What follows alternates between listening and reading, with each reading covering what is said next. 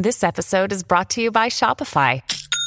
Forget the frustration of picking commerce platforms when you switch your business to Shopify, the global commerce platform that supercharges your selling wherever you sell. With Shopify, you'll harness the same intuitive features, trusted apps, and powerful analytics used by the world's leading brands. Sign up today for your $1 per month trial period at shopify.com/tech, all lowercase. That's shopify.com/tech. You're listening to the Dustin Gold Standard on Pain.tv. Ladies and gentlemen, I am Dustin Gold. You are listening to the Dustin Gold Standard, and this is Pain.tv/gold. All right, folks. So, as I said, if this guy only has $6 billion, he wouldn't be throwing around $15 million to one candidate. All right, it goes on to say there's an estimate of $6 billion, but I have talked to people who think it's actually quite a bit higher than that. One reason is that he has been incredibly adept at finding clever ways to limit his tax exposure. Those investments in Facebook, in Palantir. Palantir was funded by the CIA money via In-Q-Tel, the venture arm of the CIA, in which is Palantir is embedded in all these government agencies. We've covered that before. And some others were made through his investing vehicle known as a Roth IRA that was originally intended for middle-class taxpayers. Through some very clever tax planning, Thiel has managed to stash up billions of dollars in his tax-free account. So, see, that's the kind of stuff that he is doing to shield and hide some of his money. More power to him on that front. Any chance you have at keeping the IRS out of your business is... I commend you on that. But what they don't mention in this article, folks, is that while Peter Thiel is stashing his money away, getting around the IRS, his company Palantir, right there mentioned in this answer, which would have been a good place for this author to insert it, is that Palantir signed a $100 million contract under Donald Trump in 2018. Palantir was originally created as I said, with CIA money via the venture arm In-Q-Tel for the purpose of hunting down terrorists via their financial transactions. And now Palantir is inside of the IRS with this $100 million contract. The last I looked at, it was a $100 million contract for the purpose of tracking you down by your financial transactions. Not only that, they have the right to look at your phone records, your social media posts, and other data. So I guess in the end, we are the terrorists, folks. We are the terrorists that Palantir is hunting down. So Peter Thiel's company is working with the IRS to harass you, while at the same time, he is using all of these loopholes to protect his money. Unbelievable racket, is it not, folks? Peter Thiel is a smart guy. Meanwhile, he wants to push for a dictator king to rule over you underneath his technocracy, which will be run by AI like Palantir, which is going to be knocking at your door with an IRS agent soon. It goes on to say, when that story that he used Roth IRAs to massively lower his taxes broke, there was an outrage that somebody who had made so much money in America was not contributing to the national purse. Do you think he cared? The author says some of the ideology that motivated PayPal and the motives, and that motivates a lot of this crypto stuff that has happened since is all about going beyond nations. It's about this idea that individuals should have more power than nations and should be able to basically do whatever they want. It's about undermining the national interest and making sure they don't contribute to it. So, first off, there's so many contradictions in the way that the author looks at this, but at the same time, the way that Thiel operates. Because if Thiel was helping create PayPal to eventually lead to crypto, and we know he's instrumental in crypto through his one of his henchmen that created Ethereum, and that is to undermine the national interest, the nation state, then how would Peter Thiel be against the idea of globalism, as I mentioned to you earlier, and be for nationalism? Because if he's for nationalism, but then he also is a libertarian who's for open borders, but then he wants to also be an isolationist. How does all this work together, folks? It can't come together. See, the idea is to undermine the idea of a nation state to then topple at least the illusion of a constitutional republic in order to bring in a worldwide technocracy, which is the same thing that Klaus Schwab and the World Economic Forum are on board with, even though Peter Thiel claims to be on the outs with the World Economic Forum. You can see how all this comes together, because a worldwide technocracy run on an international central bank digital currency undermines the nation state only to erase the idea of the national government and create this one world system with a free flow of immigration and people, but they would all be operating under the prison planet technocracy. You see how that all comes together? It's slick, folks. They are slick. This guy thought this out. I don't know if there's anyone else out there that are putting all the pieces of this together, but I think we're getting close. It's making a lot of sense, but you have to read from all these different sources to really get a good grasp on what he's doing. And then you have to be aware of the misdirection in articles like this, or this author just doesn't know. They might not know or realize this because they're only investigating this from, say, a liberal viewpoint instead of trying to see this from all directions. But yes, so you have him undermining this national interest, which would erase the nation state to bring in a one world government, which is globalism, free flow of the people. It will all operate under a one world government. So he's not returning power to individuals. The individuals become the slaves of the technocratic system. It says, do you see Thiel as an outlier among his tech brethren or as an exemplar? It says the conventional wisdom is Thiel is an outlier. He's like the one conservative guy in this relatively liberal industry. He is anything but a conservative. It goes on to say, I think that is basically wrong. Many of the things he believes are reflected in the actions and behavior of many of his peers. Yes, they may have some disagreements. Many of his peers may vote for Democrats, but the idea that companies should basically be able to do whatever they want, that democracy isn't the most important value. These things are reflected in the decisions and actions that many Silicon Valley companies are making, even Silicon Valley companies that are run by ostensibly liberal progressives, right? So I don't know. I didn't read this book. But it'd be interesting to know if this author figures out that the reason why he's seeing people that supposedly ally with, liberal progressivism, or people that claim to ally with conservative libertarianism like Peter Thiel, why at the end of the day they believe that the companies they're running and Silicon Valley as a whole should be able to do whatever they want, is because they are in a partnership with the government, a public-private partnership in which the outsourcing of the governance of the people that live under that government are being run by the so-called private sector through the technology, right? That is the technocracy, folks. See, it all comes together. It goes on to say, in the beginning of the book, you paint a portrait of Thiel as a bullied child. Other kids put for sale signs in his yard and then ask when he was leaving and so on. Was that the cradle of his reactionaries? I think he was bullied as a child, and I think that it's not surprising that somebody who maybe had a tough time navigating a place like Stanford would develop a strong revulsion to the idea of universities like Stanford and would undertake a project to replace or critique these universities. Thiel famously funds a fellowship where he encourages promising young people to start companies instead of going to college, and he's been a prominent critic of colleges.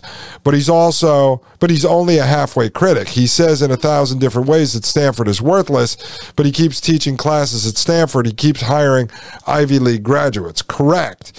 And at the same time, he pays these kids to leave and run these startup companies under his incubator, and then he has the first chance to come in and make an investment and then own these kids. That's what he's doing, folks. Goes on to say it's basically Hitler Youth. Thiel Youth Program is what we'd call it. It goes on to say, most of your sources are anonymous. Why do you think people who spoke to you?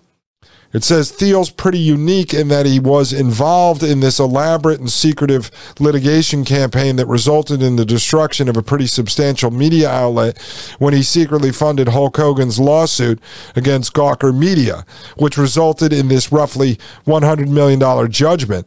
So I would talk to people and they would be like, quote, I'm a little afraid of him, end quote. I wouldn't really know what to say because I think there's actual reason for people to be afraid of Peter Thiel. Okay, few more here, folks. It says, are you personally worried? He said, I'd be lying if I said that Thiel's litigation against Gawker didn't weigh in on me, and I think you'd be foolish to not think about that. That said, it's not productive to be afraid. Now, I agree, but maybe part of this is misdirection, sort of propaganda to get people like me to be afraid of Peter Thiel or Mike Moore, because we syndicate our podcast through pain.tv/gold. But, you know, at the end of the day, I've never really been afraid. I know there's a couple hot topics that you can't discuss publicly or you'll be censored and shut down, even though some of those I want to get into myself. But those things, if you get shut down, then what's the point? I mean, if Peter Thiel wanted to sue a little outfit like us, it would probably make us grow. So come on us, Peter Thiel. Instead, come on the show and let's talk about the technocratic transhumanism that you're pushing onto the globe under the guise of being a contrarian, conservative, libertarian with a heterogeneous movement. Oh, that's Peter Thiel for you. No, I haven't really worked on a Thiel impression. It goes on to say, Thiel has been right a lot. I wonder if there's a bit of you thinking, quote, if he's been right about these things, what should I be looking for now? The author says recently he gave a speech where he dissed Bitcoin, which was a weird thing, and I think we covered that here, folks. If somebody who played a big role in the beginning of digital money is suddenly saying that maybe crypto is bad for the interests of the United States, we should pay attention. There's an extent to which he's a great prognosticator, a great futurist, but he's also a marketer of himself, and he's been very good at accentuating the calls that have been right and playing down the calls that have been wrong. And one of the reasons why I believe that happened with Bitcoin is because he is behind Bitcoin's biggest competitor, Ethereum. Goes on to say, you note that he has funded 2 senators, Ted Cruz and Josh Hawley, and is now funding 2 more candidates. Do you worry he'll wield outsized power over government? The author says, I have to say I worry less about the grandstanding of a handful of senators connected to Thiel than I do about the effect of Thielism on the culture.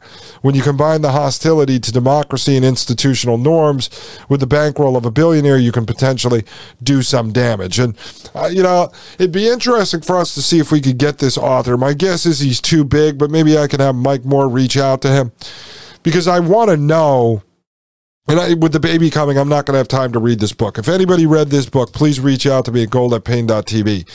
But it'd be interesting to know if this author has figured out that Peter Thiel is trying to work in the idea of this technocratic system, of which, because he's invested in so many companies, he will have basically a seat on the board of directors, if not be the CEO of the technocracy himself, sort of a shadow CEO.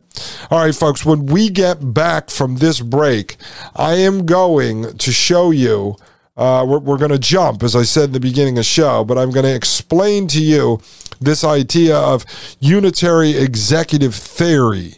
And this is very important because as we get back to Curtis Yarvin tomorrow, and we further explore the concepts, the ideology that he has been sharing with Peter Thiel on how to anoint a technocratic monarch, a king of the technocracy, this idea of unitary executive theory is going to come into play, and I don't think anyone has talked about this yet. Ladies and gentlemen, I am Dustin Gold with the Dustin Gold Standard. I'll be right back right here on pain.tv/gold.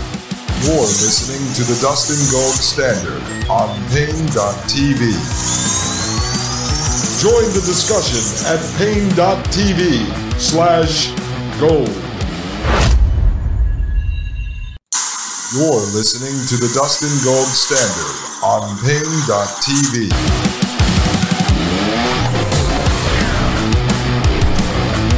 Ladies and gentlemen, I am Dustin Gold with the Dustin Gold Standard right here on Pain.tv/gold. You know, one of the crazy parts about this, folks, is that Peter Thiel was one of the biggest, not the first investor in Spotify, and now Spotify owns the syndication software that we have to use. So, I don't know, folks. We are operating in some crazy times, you know, battling the technocrats that own the platforms in which you have to rely on in order to get your message out, to expose, to educate people on the very technocrats. I mean, we're fighting a war on their battlefield, but it is what it is, and we just do what we have to do, folks. So eventually, I don't know, I've been starting to have some talks with Mike Moore. We're talking about some strategies, but just to let you guys know, I mean, eventually, if the consolidation of the podcast market continues to happen, there may be a time that we're only over at Pain.tv/gold. So I know, folks, I know it's a few dollars a month or whatever, but it may be the only way that this is allowed to continue. I would have to venture to guess that within a couple of years, just like they do with YouTube, where they're constantly shutting people down, that podcasts will start to be shut down at a higher level as well. All right, let me show you this, because this is really important. So we got Blake Masters out of the way. I wanted to do that for you because we know Blake Masters is inspired by Curtis Yarvin. We know that Blake Masters obviously is the backing of Trump. We know that Blake Masters is the protege of Peter Thiel at the highest levels, okay? And now we have some more information on Peter Thiel. We have this book that was co-written by Blake Masters and Peter Thiel, 0 to 1. Many of you have probably read it, but advocates for this idea of a dictator inside of a company. We'll get into that a little bit more in the future. And that this is what this Yuval Noah Harari of the new right, of this heterogeneous movement that Peter Thiel talks about, the gang of circus freaks that has become the so-called conservative movement, is running around and will be pushing this idea, I think, of the rise of the king. You know, many actually advocated for something similar. I just don't think I don't think the narrative was shaped yet, but that's basically what this idea of Trump under QAnon, he was going to rise to power, he was going to arrest everybody. You know, we were all on board with it, but we didn't understand what was actually behind it. I think we're starting to put the pieces of this together. Now, I'm back at this Vox article. I'm not going to read from this right now, but I just want to remind you the ideas behind Yarvin's plan, his very detailed plan. So first he wants, and let's just call it Trump, because he's saying he'd love to see Trump do this. And we know Trump is at least back in the game. We don't know if he's technically running. And again, to me, elections don't matter. This is just part of the sales campaign. But he wants Trump to campaign on this idea and to win, all right, so that he has a, mandate from the people to move forward into a position of rising as a monarch, as a king. And then he wants him to purge the federal bureaucracy and create a new one. And the idea was to fire everyone inside of government, have these specially selected people that would come in and replace them. He wants him to ignore the courts, effectively making the judicial branch of government irrelevant. And as I said along the way, where is the answer to what happens to at least the illusion of due process? He wants him to co-opt Congress. The idea is to basically install all these people like Blake Masters and J.D. Vance into positions, but then effectively render the legislative branch of government, ineffective, erase it. So the idea, the illusion of your representative government is then gone, okay? He wants him to centralize the police and government powers. So what he wants Trump to do is to take all of the local police and to centralize them under federal command, basically a federal police force, and then abolish state and local government. So now you just have one giant federal government overseeing the entire country at this point, with all the police concentrated under the power of the king. So everyone answers to the king.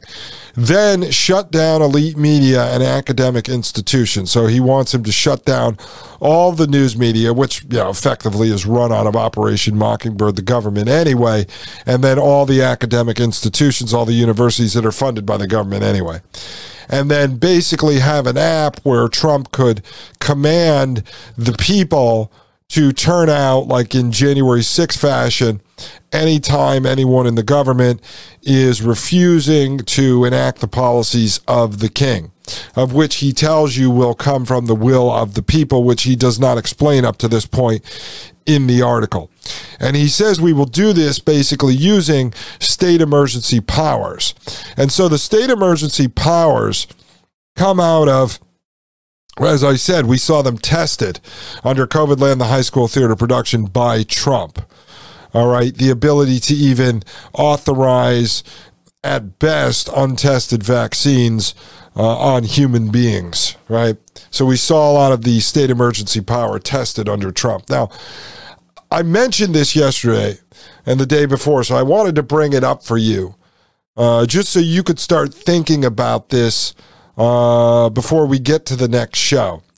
But this is a piece from jwjusticejournal.com. This is George Washington University Pre-Law Student Association, the Justice Journal. It says, Vice President Dick Cheney's ascent to power under President George W. Bush appeared to grant him the powers and privileges of the presidency. This supposition was depicted in 2018's feature film Vice. If you haven't seen that, check it out.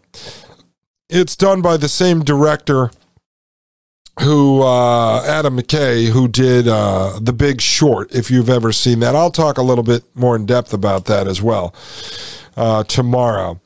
It says, the film presents a multitude of real-life events, political jargon, and legal terminology. One example of this was the repeated use of the term, quote, unitary executive authority, end quote. Unitary executive theory, end quote. According to the Yale Law Journal, the unitary executive theory holds that, quote, the executive is headed by a single person, not a collegial body, and that single person is the ultimate policy maker with all others subordinate to him, end quote. In other words, the president's power is restricted only by the United States Constitution, while Congress has little to no check on the White House. This has led to a fierce debate that questions the extent of presidential power. Despite this, Dick Cheney and his staff drafted memos that drew on years of judicial jurisprudence to justify their actions. The effects of the unitary theory could be seen in full force after the 9/11 attacks, when the Bush administration orchestrated many questionable acts under the veil of national security. There are several judicial precedent that are cited to provide validity to the claims of the unitary executive theory. The case Myers versus United States was brought to the United States Supreme Court on December 5th, 1923. In this case, a postmaster was removed by the president without the approval of Senate. According to precedent, quote, postmasters of the first, second, and third classes shall be appointed and may be removed by the president by and with the advice and consent of the Senate, end quote. The Supreme Court questioned whether or not the 1876 federal statute restricted the president's constitutional powers. On October 25, 1926, the court came to the conclusion that the law did restrict the president's powers. The court further argued that the founders drafted the Constitution as vesting in the president alone the power to remove officers. Another case that was dealt with executive privilege is United States v. Nixon, argued on July 8, 1874. In the aftermath of the Watergate scandal, there was a significant amount of evidence to suggest that President Nixon was complicit. When subpoenaed, he resisted by providing edited versions of the tape recordings. President Nixon wanted to quash the subpoena because he believed he had the authority to do so under his executive privilege. In the opinion of United States v. Nixon, the court stated that, quote, President's counsel, as we have noted, reads the Constitution as providing an absolute privilege of confidentiality for all presidential communications. It is emphatically the province and duty of the Judicial Department to say what the law is, end quote. This means that they do not agree. That means they do agree that there are executive privileges. However, in this particular case, they felt it did not apply. John Yoo, Deputy Assistant Attorney General in the Office of the Legal Counsel of the U.S. Department of Justice, served in the Bush administration from 2001 to 2003. Yoo was an early supporter of the unitary executive theory. He has gone on record stating that, quote, we are used to a peacetime system in which Congress enacts the laws. The president enforces them and the courts interpret them.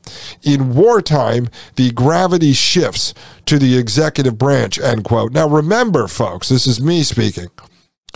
What did Donald Trump keep saying during COVID? We are fighting a war against an invisible enemy. This is a war against an invisible enemy. COVID is an invisible enemy, right? So under wartime, then the executive can gain all of this power, right? The gravity shifts to the executive branch. And so you have the state of emergency. You have Yarvin calling for doing all of this under a state of emergency. It goes on to say this legal philosophy, coupled with being a phone call away from the president, foreshadowed events soon to come in Middle East. Another important member of Vice Cheney's staff was David Addington, who served as the vice president's chief of staff. He shared Yu's philosophy on executive power during wartime. Both Yu and Addington helped draft memos that utilized the unitary executive theory on behalf of Dick Cheney to allow the president to wield unchecked power over the military. Let me see here, folks. It says, although the president is the commander-in-chief, there are restrictions placed on his military authority. However, the unitary executive theory would allow President Bush to expand his powers during times of war, which was observed after 9/11, also observed during COVID-land, the high school theater production. According to the American Constitution Society, the unitary executive theory allows the president to control military force, the detention and interrogation of prisoners, extraordinary rendition and intelligence gathering. President Bush also utilized aggressive signing statements, which granted him the ability to expand presidential power. This allowed President Bush to interpret the Constitution, quote, in a manner consistent with his constitutional authority to supervise the unitary executive branch, end quote. Many questioned the extent to which President Bush expanded presidential power. Journalist Scott Horton stated that, quote, we may not have realized it, but in the period from late 2001 to January 19, 2009, this country was a dictatorship, end quote.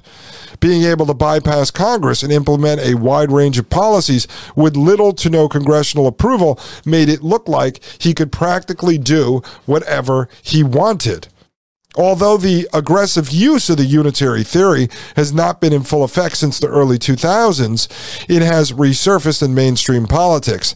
The newly appointed Justice Kavanaugh finds the unitary executive theory necessary in specific cases. In his dissent in PHH Corporation v. Consumer Financial Protection Bureau, he writes that, quote, the Constitution lodges all executive power in the hands of the president, end quote. The case revolved around Congress forming the Consumer Financial Protection Bureau to prevent the reoccurring problems that led to the 2008 housing market crash. The CFPB structure is led by a single director who could only be removed for a, quote, good cause, end quote, like insufficiency and neglect of duty, but not only disagreement. Justice Kavanaugh believes that this is within the president's authority to remove executive heads, although the U.S. Appeals Court did side with the CFPB. Justice Kavanaugh now takes that same philosophy with him to the Supreme Court. And this finally ends with, for years, the unitary executive theory has been at the crux of debates that question the extent of executive power. Many believe that it implies a situation where the president is in a position to commit gross abuses of presidential power. Others believe that it is necessary for there to be a strong unitary executive, especially during wartime. Because of this, they admire the unitary theory. President Bush and Vice President Dick Cheney utilized the theory and justified its use with years of jurisprudence. The unitary executive theory is still in the Department of Justice records, which means it can still be cited at any time. The unitary executive theory has given the president the means necessary to bypass Congress and wield immense power, and history shows just how all-encompassing that power really is. Folks, there is so much that comes out of this. Don't think for one moment that Curtis Yarvin and extending over to Peter Thiel, that they have not studied unitary executive theory, because to do what they're talking about, they would have to use unitary executive theory. And we will eventually look into this and see if unitary executive theory was used at all during COVID land, the high school theater production, because if it was, then Donald Trump, whether he knew it or not, I don't care if you like him, you trust him, you think he was a useful idiot, you think he was a Trojan horse, it does not matter. Then under his presidency, unitary executive theory was tested to the fullest degree. And that would be the test case that allows for what will be the next phase, which is not the overthrowing of the bureaucratic state or the deep state. It will be the installation of the technocratic transhumanist regime, concentrated under the power, or at least under the illusion, of a king, of a monarch, who was handed the mandate of the people to tear down the constitutional republic, to throw the Constitution and the Bill of Rights out the window, to erase our history and replace it with a fascist, communist technocracy run by a shadow puppet named Peter Thiel. And possibly coming out of the private side of this, a rise of a technocratic king named Elon Musk. So you may see Donald Trump pushing these concepts from within the political system through the quote-unquote public sector. And you will see Elon Musk to continue to push this from outside, from the so-called private sector. But the guy behind the scenes, the puppet master lurking in the shadows on this, would be Peter Thiel. Now, who does he work for? Who does he answer to? That I'm not sure of. But I'm telling you, folks, all of the pieces from all these stories and all these reports tie together. And this all fits in to what we've been talking about for the last 71 episodes, 72 episodes, whatever it is technocratic transhumanism, because that is the governing ideology behind this entire system. So as they continue to push forward, as they normalize these ideas, as they desensitize people to this stuff, as they get people to hate and be disgusted with the government more and more, the idea of constitutional representative government will be thrown out the window, and a technocracy will be installed. And they are going to use some of the tricks, some of the loopholes written into our government, like unitary executive theory, to do this. But the idea behind it is a complete and total coup, ladies and gentlemen. They will install the technocracy. Ladies and gentlemen, I am Dustin Gold with the Dustin Gold Standard. Thank you for listening to Pain.tv/gold. The Matrix is a computer-generated dream world built to keep us under control in order to change a human being. You're listening to the Dustin Gold Standard on Pain.tv. Join the discussion at Pain.tv/gold.